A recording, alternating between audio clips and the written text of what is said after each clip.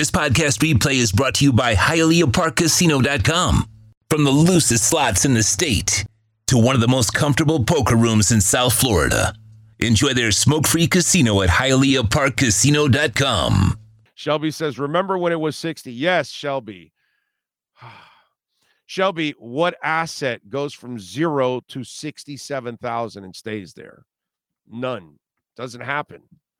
There's always going to be a contraction through all of that because it wasn't realistic to hold up at that price. So it came back down, and now it's been in a realistic growth. You know, people made their money and they sold out. And then we had something called a pandemic, a war, supply chain, and everything went down. Not just crypto, but stocks went down too. Again, I will tell everybody that says stupid shit like, oh, it was at 60.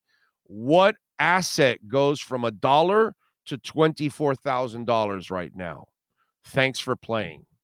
So it doesn't matter, Shelby. If you bought it at $100 and it's at $24,000, you win. If you got it at 16.5 where it was in, what was it, October, November, whatever, when I got it at 16.5, it's at 24,000 right now. What asset does that? No asset in the world. No asset in the world goes from $1 to $24,000. So it will continue to go up. All you got to do is look at the trajectory of the macro. It's like this the entire time. It's not like that, but you only look at it because you don't invest. So you don't understand anything. So you think, oh, 67, oh, it's down to 20, it's bad. No, moron, it's only been around for 14 years. So it went from 0 to 24,000 in 14 years. That's the way you got to look at it. It's so short-sighted from people. You know what I'm saying? It's just one of those things that people, but I get it. If you don't invest and you don't understand anything, you'll say stupid shit because you don't really get it. And you don't really understand investing. And anything that goes parabolic crashes. Guaranteed. Stocks, you name it. Tesla it crashed. And now it's gone back up again. It's just the way it goes.